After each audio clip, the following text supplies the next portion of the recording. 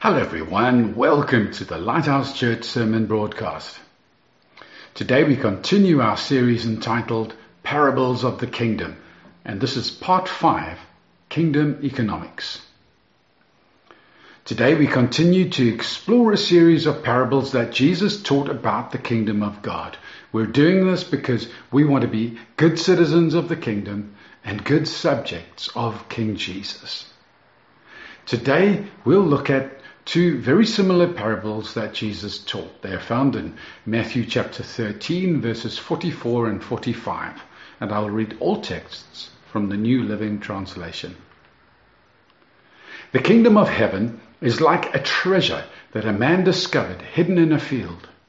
In his excitement, he hid it again and sold everything he owned to get enough money to buy the field. Again, the kingdom of heaven is like a merchant on the lookout for choice pearls. When he discovered a pearl of great value, he sold everything he owned and bought it. Here Jesus presents two things that are of great value. Firstly, a treasure of some sort. What that treasure actually is left to yours and mine imagination. And secondly, a magnificent pearl. In both cases, the person who makes the discovery willingly sells everything they own to get it. They value what they have discovered more than anything. And in both cases, Jesus begins, the kingdom of heaven is like. He is speaking about the kingdom of God. He's explaining how significant and how precious the kingdom of God is. Gaining a place in the kingdom of God is worth more than everything we own. Now, before we go further, I think we need to ask and answer a very important question that may be on your mind right now. Are these parables some kind of sales pitch? Are they urging us to buy or perhaps earn our way into the kingdom of God? Let's answer this by reading some other things that Jesus said that I believe will answer the question. Luke chapter 4 and verse 18. Jesus said, "The Spirit of the Lord is on me, for He has anointed me to bring good news to the poor. He has sent me to proclaim that captives will be released, that the blind will see, that the oppressed will be set free." Notice who Jesus is targeting here. The poor, the captive, the blind, and the oppressed. If we had to pay or work our way into the kingdom, then many who are poor, captive, blind, or oppressed would be unable to enter. But Jesus came to the poor, the captive, the blind, and the oppressed. He also said this to his disciples. Luke chapter 12 and verse 32. "Do not be afraid, little flock, for your Father has been pleased to give you the kingdom." So we see that the kingdom of heaven, the kingdom of God, is a gift. We don't buy it, we don't earn it, we receive it. It is given to us. As the Apostle Paul wrote later, the kingdom is entered by faith, not by payment or by good works. Listen to his words, Ephesians chapter 2 and verse 8. "God saved you by His grace when you believed.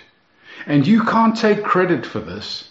It is a gift from God."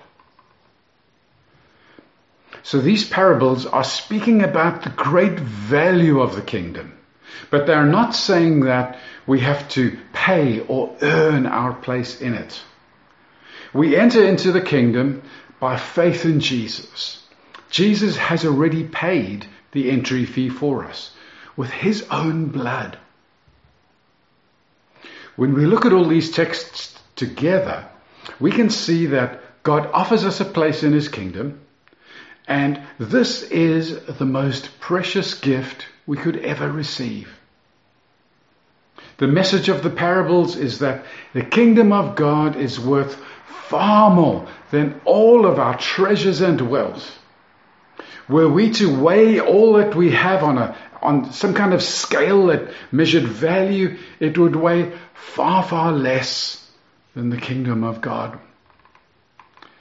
And this should surely change the way that we think about the value of what we have and the value of the kingdom. That's why I chose the title Kingdom Economics. Now, sadly, many of us, possibly most of us, don't fully recognize the value of the kingdom. When we do, we will be like those people in these parables. We will gladly give up wealth and possessions for the sake of this amazing kingdom.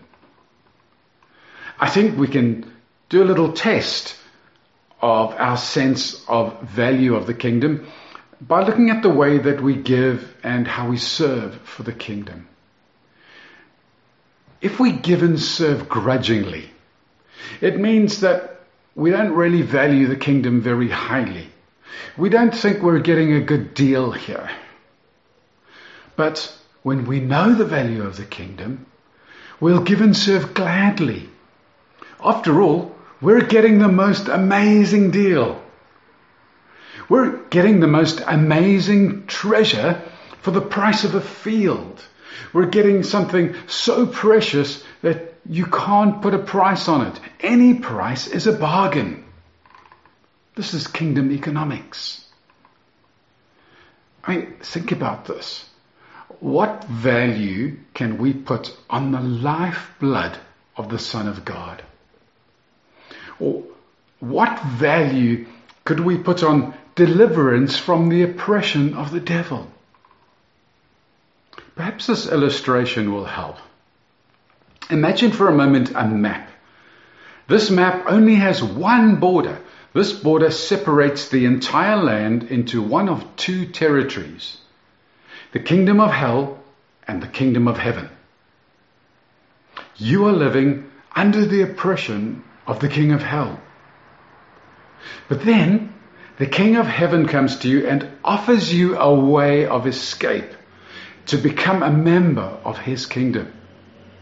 All you have to do is get onto the bus that he has provided.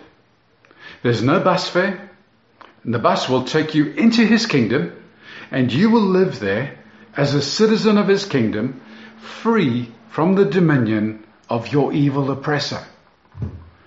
What would your response be? I'm sure it would be a resounding yes.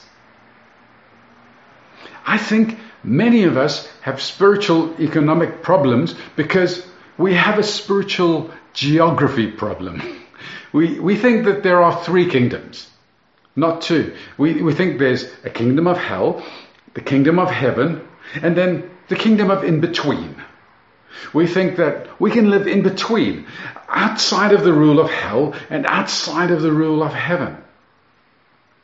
If this is the case, then we may fail to recognize the amazing offer that Jesus has extended to us. We may wonder if we really need to accept it. Listen to how the Apostle Paul described our change in kingdoms. Colossians chapter 1, verses 11 to 14. We also pray that you will be strengthened with all his glorious power, so that you will have the endurance and patience you need. May you be filled with joy, always thanking the Father.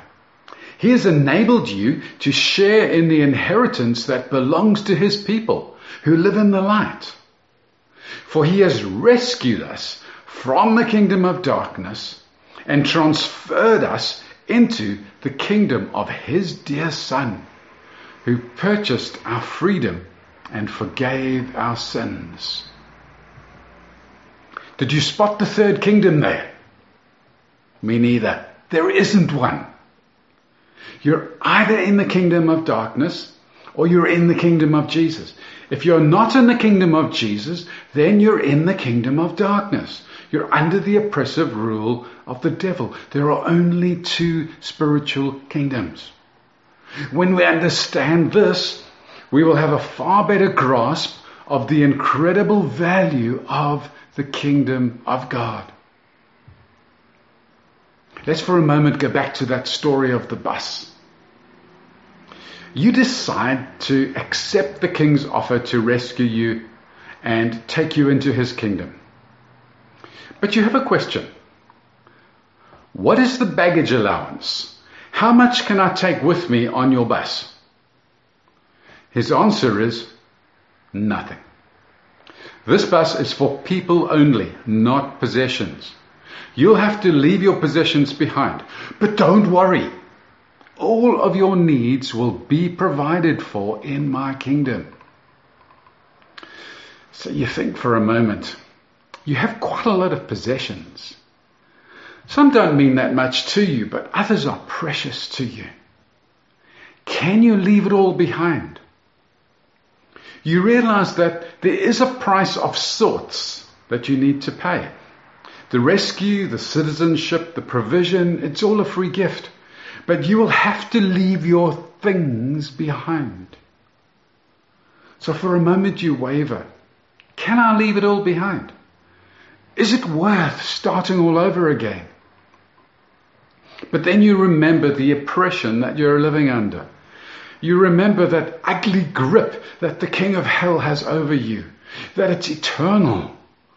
Suddenly this becomes clear. You would gladly pay any price to escape this oppression. The King of Heaven's offer is worth far more than everything you own. Now you're like the men in those parables who discovered the treasure and the pearl. You'll gladly leave it all behind in order to live in the kingdom of God. Now let's read some more from Luke 12. Luke 12, verses 29 to 33. And don't be concerned about what to eat and what to drink. Don't worry about such things. These things dominate the thoughts of unbelievers all over the world. But your Father already knows your needs. Seek the kingdom of God above all else, and He will give you everything you need. So don't be afraid, little flock, for it gives your Father great happiness to give you the kingdom. Sell your possessions, give to those in need. This will store up treasure for you in heaven. And the purses of heaven never get old or develop holes. Your treasure will be safe. No thief can steal it, and no moth can destroy it. The people of the kingdom of the devil do not think like the people of the kingdom of the world. They are ruled by a thief and a liar. So they're always insecure.